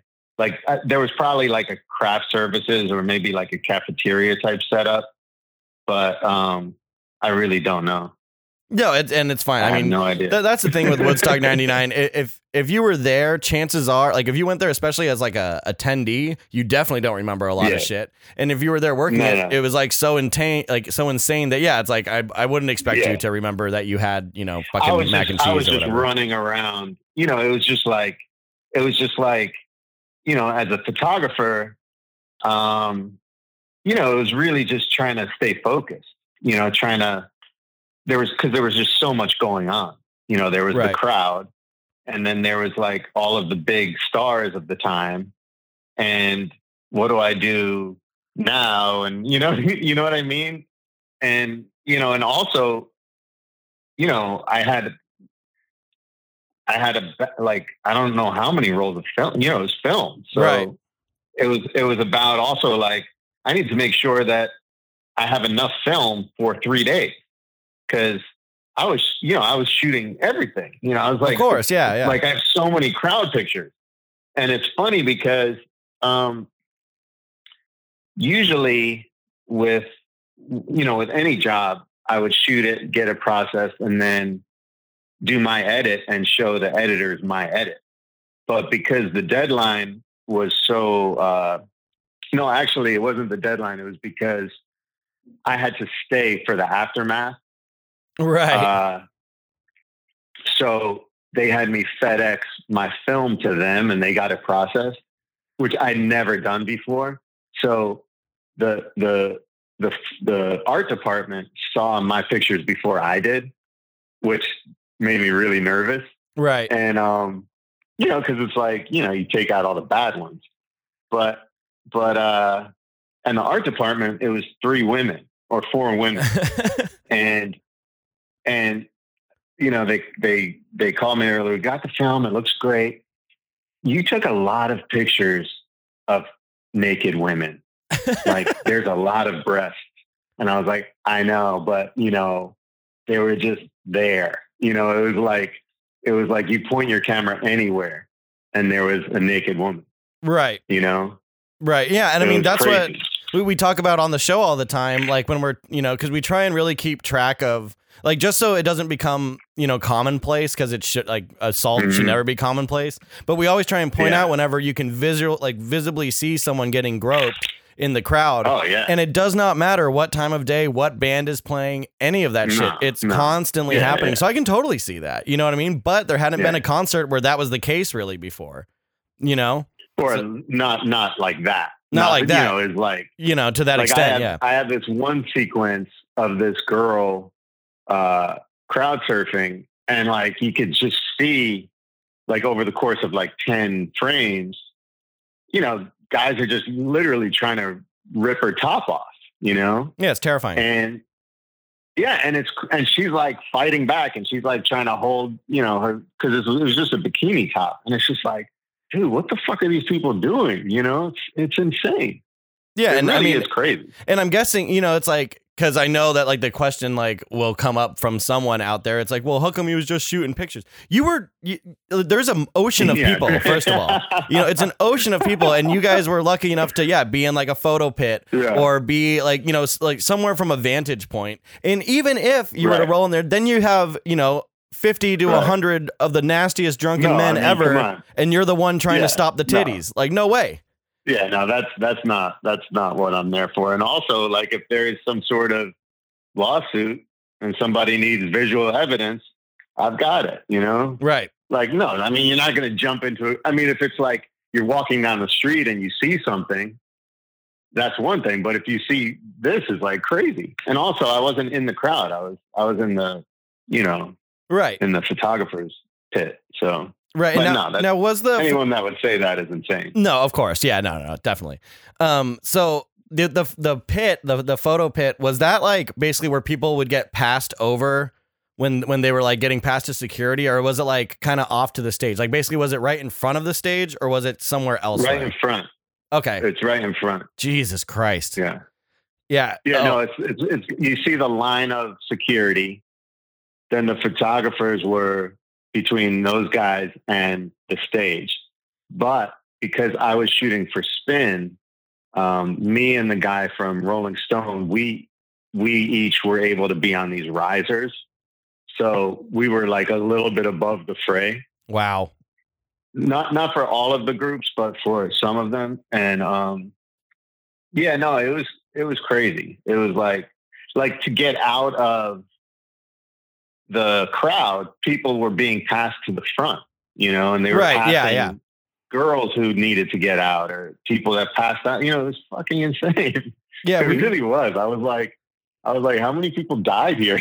You know what I mean? Not as many as you'd think. Crazy. Not as many as you'd think. I think there was only like 2 deaths, and one of them was a guy. This is actually in the article. One of them was a guy that went to the Woodstock 69, and he had heart surgery 11 days before, and then the heat killed him. Yeah, so it's man. You know what I mean? It's like it's not like people were fucking killing each other there. They were just harming people, physically and scarring them mentally for the rest of their lives. They were just scarring them, yeah, totally. So like overall, would you say that there was like a negative vibe, or was it just during like peak moments where you're like, whoa, this is bad? Or overall, would you say the vibe was like pretty chill? You know what I mean? Like, was it just a few bad seeds like the promoters of Woodstock 99 want us to believe, or was the whole thing kind of this melting pot of negative energy? As I remember it, like, I don't remember it being like dark like that. But I do remember being like, really uncomfortable seeming. Just Right. how people were living, you know, like with the mud and the piss and the shit and, you know, all of that and the heat and the, you know, the lack of water and food. But I mean, if you look at the pictures, like people are having fun, you know, Totally. Yeah. like, you know, so no, it wasn't like totally negative. It took a turn at one point, Right. but it wasn't like, oh man, this is something terrible is going to happen here. It didn't feel like that at all. Okay. You know? Yeah. It Yeah. really That's what didn't. I've always wondered, like, especially from because like everyone we've talked to that went as a concert goer all say the same thing. And a lot of them said that they didn't personally see any of this negative stuff going on, just because when you're in an ocean of people, if you're not looking for that kind of a thing, you're probably not going to see it, especially when you're just trying to like make sure you don't lose your fucking backpack, you know what I mean, in a giant jump pit. I also think that a lot of the dark stuff happened in the campgrounds. Oh yeah, Like, I would definitely not necessarily while a concert is going on, you know? Right. Did you walk through You know, there at like all? you have, yeah, I did. I've got, are there no pictures in here from it? I think that's the medical tent. Oh, dude, yeah, and I want to ask you about that too. If you went in there, but what were the campgrounds like? I mean, like, what are the sounds and the smells coming from the Woodstock '99 campgrounds? Because it was like mayhem. You know what? One thing that I remember is like I saw a lot of really bad sunburns, like terrible sunburns. You know, like the first day, people are just like fully exposed and no sunscreen. Oh. You know, and that's it. It's a wrap. You know, you're done. And no, I mean, I definitely walked through the campgrounds and I have pictures of them. I guess they didn't print any, but, no, it was a shit show, you know, it was cause it's like all these kids, it's all kids, you know, it's like all people in their like teenagers or early 20s who are getting fucked up. You know right. what I mean? Yeah. And there's, and no attempt. Yeah. No one in charge. I honestly don't remember any sort of like security or any like real, like there was no rhyme or reason to it. It's just like you bring a tent and you set it up and that's it. Right. Yeah. Like there was no plots for people. Like even though, this is another thing I learned from the article is that they sold a boat, like for an extra $100, you can get this premier camping pass. But when they got there, like no one knew where that was or whatever. So pretty much everyone just ate that and was like, well, we might as well just get a fucking spot. Cause like no one knows what the fuck is going on here. And eventually the campground like kind of spilled out onto the grounds. Festival. Yeah. Yeah. No, that was what it was. It was really, but you know, when you're young, you don't really care. You know, you're just like, all right, cool. We're going to get fucked up and it's going to be amazing. Yeah. Like I could never do that now. And I'm only 29, No. You know what I mean? And like, even 21-year-old me would be like, I don't know, man, you know? Well, I think at the time I was like 27 and there's no way I would have done it. I would have been like, what are you, crazy? Yeah. Yeah. So where did you stay? Like where were you put up? They had these houses for press, and it was like it was pretty communal. It wasn't like nice or anything, but it was, you know, it wasn't camping, right? You know? Yeah. Were there like after parties, were there like fun like media folk after parties, or was it just like okay, let's fucking go to bed, like kind of a thing? I mean, if there were after parties, I didn't know that. Like I was so exhausted every night. You know, it was like these full days in the sun, nonstop action. Yeah. You know? Yeah, you're right. So that by the time 11 o'clock rolled around and the show was over, whatever time it ended, it was just like, let me fucking get some sleep because I got to do this again tomorrow, you know? Yeah. Yeah, no, totally. And, you know, because it's like nowadays festivals are such like a commodity and they're so kind of just casual, you know what I mean? They happen like Coachella and stuff, and like half of the thing with like a festival like Coachella is like, oh yeah, and then like all of the big brands have their after parties and their houses, and that's such a part of it now. And I was just wondering if like that had any roots in '99, and no, it doesn't. Because I have this. Like, Yeah, go for The it. only branding I remember was like Woodstock branding. You know, I Right. don't remember like, you know, the whatever. I mean, there might have been some, but I just don't remember. Like the Gucci after party, they didn't have that like they have at Coachella. No. No. Exactly. I have this. It's like a Woodstock '99 kind of staff handbook, and it's mostly just like a phone book of all the local businesses that you could go to after. And I was just like looking through. It's like, oh, all these restaurants, and I'm like, oh, I wonder if like Dickie's Pub or whatever was like packed with people afterward. You know what I mean? It's just like I can't imagine someone working Woodstock '99 getting off for the night and being like, let's go check out the town of Rome, New York. Yeah, like I just don't let's think. see Yeah, what's going on at Dickie's. yeah. What's happening at Dickie's tonight? There was a place called like, oh, I'm gonna have to look it up. I want to say it was called Gooch's, but I can't be positive. But like it's something along the lines of Gooch's.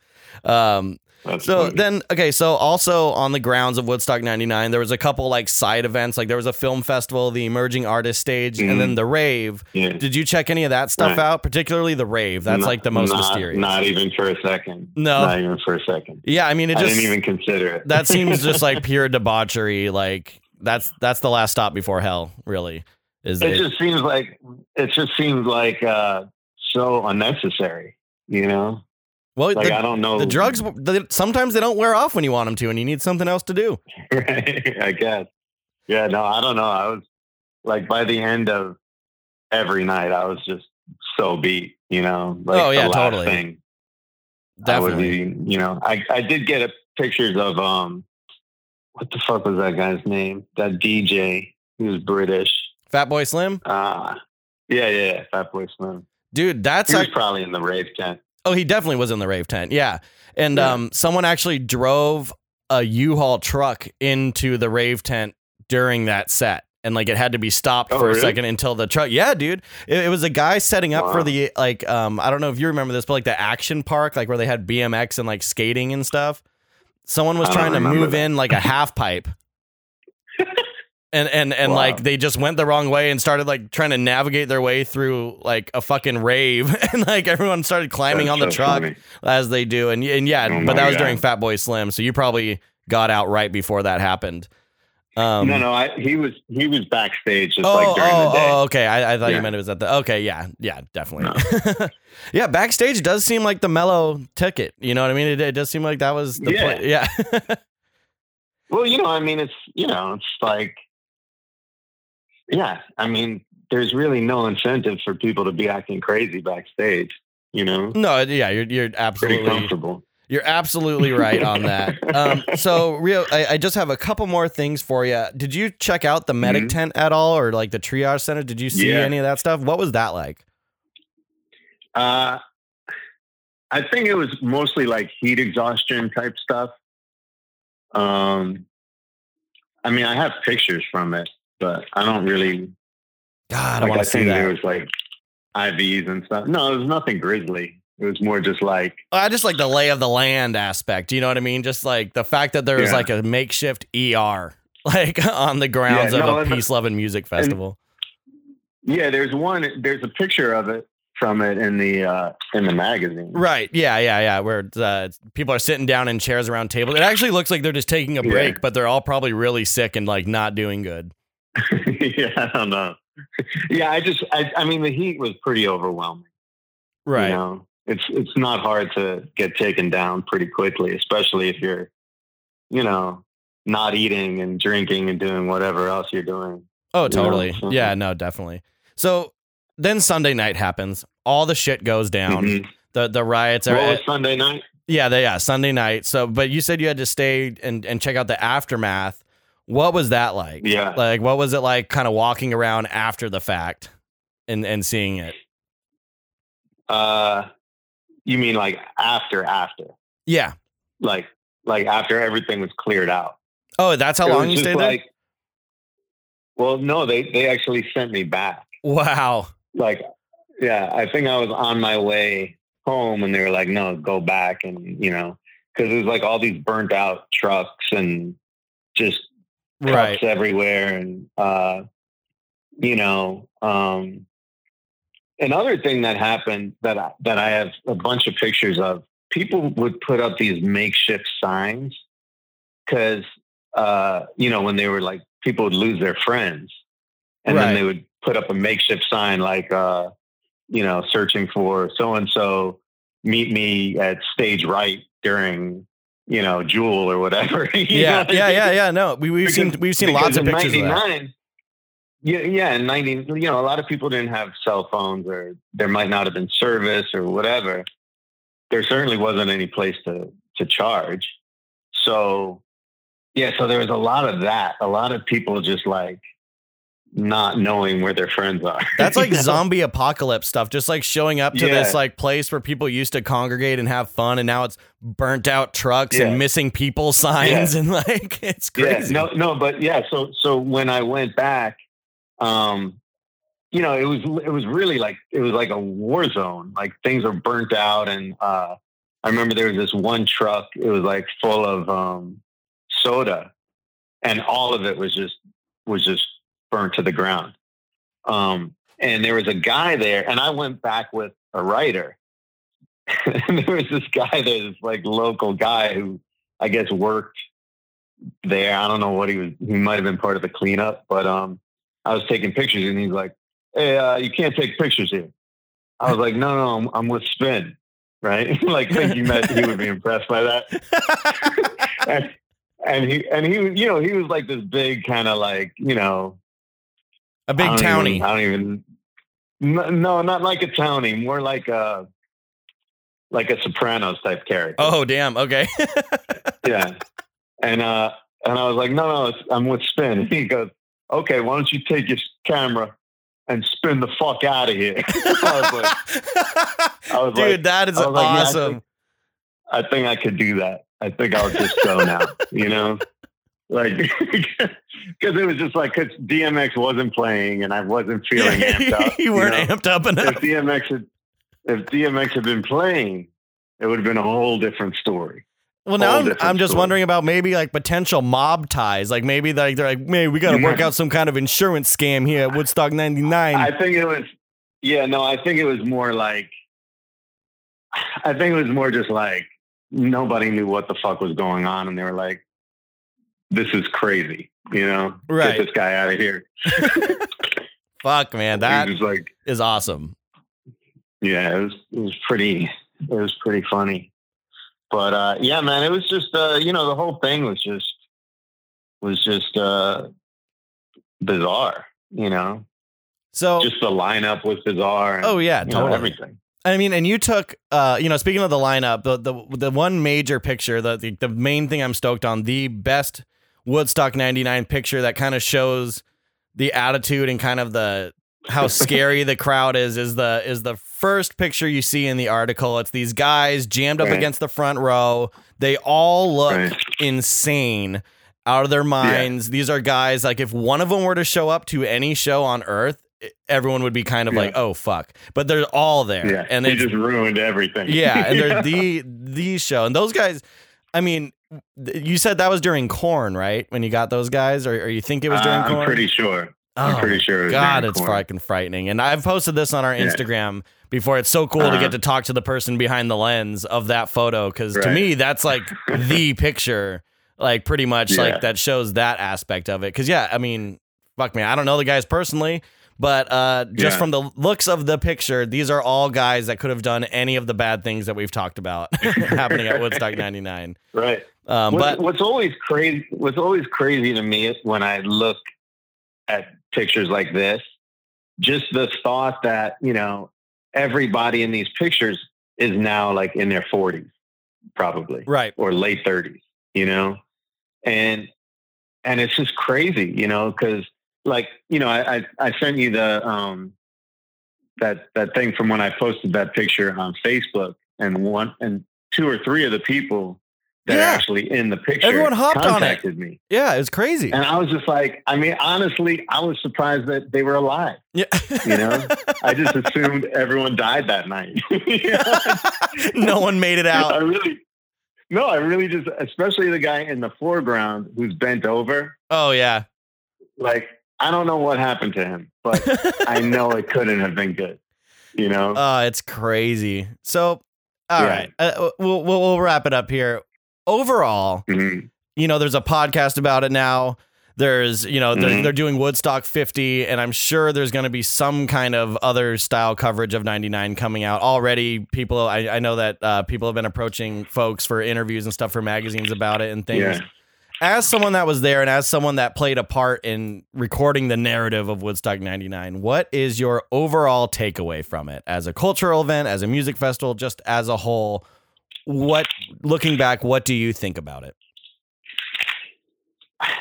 I mean, it was definitely, I don't know. I guess it was sort of like they say like with I think you guys might have said it with the nines, at the end of right. Yeah, that was us. That was us. Yeah, end of decade. It really was like just this blowout of that rap rock, sort of metal hybrid. Right. It was like the epitome of that. It was like the height of that.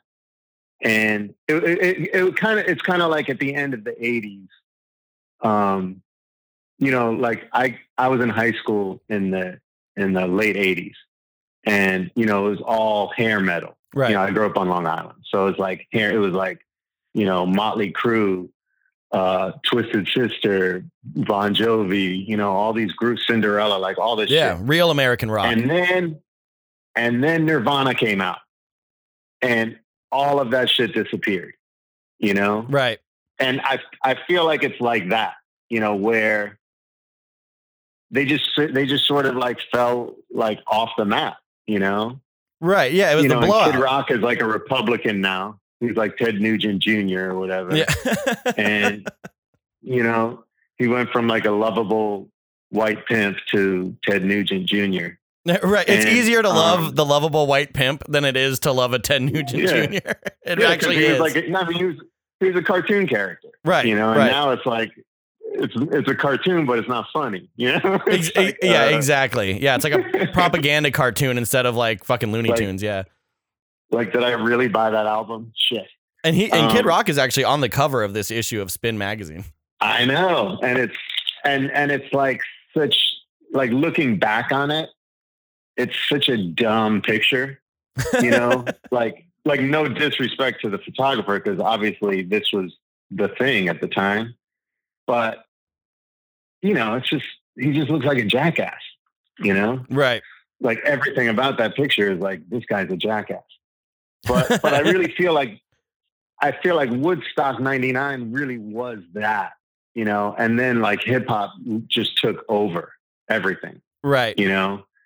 There was like the last gasp of these like of real weird rock stars is how I like to say, because nowadays there's bands that are big, like the Killers or something like that, or bands still get really big, but it's not the same. Like you don't see like if you have a really aggressive band that's huge, they've been huge forever. Right. You know what I mean? It's not like a band is going to break and do Limp Bizkit numbers now. You know what I mean? Or Korn like being like number one on the charts. That kind of shit's never going to happen again with hard music like that. And I think it's because 99 blew it out. Know. You never know. Yeah, and also, I also think it's kind of like with the hair metal where it wasn't real.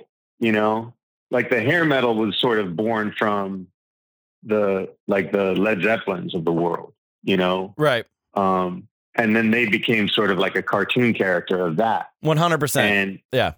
And like the Limp Bizkits and the Korns and all them were sort of that. They were like a cartoon character. Right.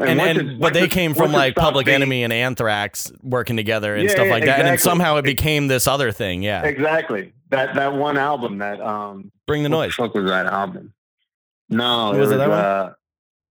It was a movie soundtrack that it combined all like hip hop groups with like heavy metal groups. Ah, fuck. Like Cypress Hill was on it, Pantera, what the fuck was it called? Anyway, but yeah, it was like that. And then these guys came and they made it sort of palatable for, the these shithead kids. Right. Exactly. But I really think it didn't last because it wasn't real. Things that are real last. in any sort of genre, you know, Wow. and things that Yeah. are sort of fake just sort of fall by the wayside. And they make money, you know, don't get me wrong. Like, they did well. No, oh yeah, huge. I mean, immensely But- well. But yeah, no, I mean, there is really something to that. I think there's definitely something to what you're saying there for sure. You know what I mean? Yeah. It's like, because I mean, even within the scene, there's kind of differences. Like Korn can still go like to like Mexico and sell out a stadium like they just did, or like when Korn play, it's like huge. When Limp Bizkit plays, it's a very big nostalgia trip.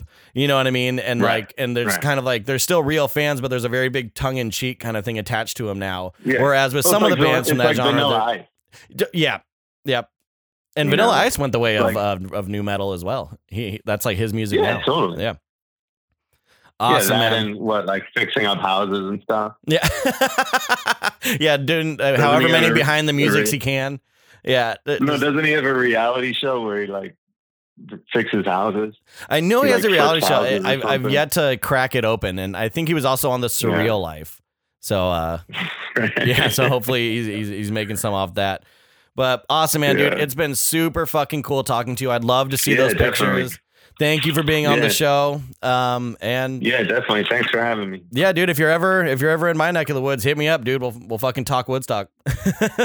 All right, sounds good. All right, man. Have a good one. You too. Take it easy. So there you have it. That is the complete coverage of the Spin Magazine coverage of Woodstock 99. It's been a lot. There is a lot there, but hope it paints a clearer picture, and hope you're ready to get back into it, because next time on Podcast 99 we have yet another Legends of Woodstock 99 episode. We're going to be covering the notorious Limp Bizkit. So be sure to tune in to that. Share the podcast with everyone you can before then, so you can all listen to it together and everyone will be caught up. Subscribe to our Patreon, patreon.com/culture dumps. We're going to be uploading our team commentary of the Limp Bizkit set. You can also hear our episode that we put up about the famed Kid Rock Limp Bizkit tour that they were on that year as well. So kind of get yourself all limped up, you know, for the big Bizkit, the Godfathers of Woodstock 99. So yes, I am Ryan Lichten. I've been joined by Parks Miller today. We'd like to thank Mike from Spin Magazine, or formerly of Spin Magazine. Now he's just a badass fucking photographer. And at the time he was a freelancer too. So he's just always been kind of a badass. Thank you, Mike, again. You made this episode everything. We'd also like to thank Gray Holger at Contradict Sound for all of his technical assistance. If you went to, worked at, or played Woodstock 99, please contact us at podcast99official@gmail.com or on Instagram at podcast99. Thank you, and we'll see you at Woodstock.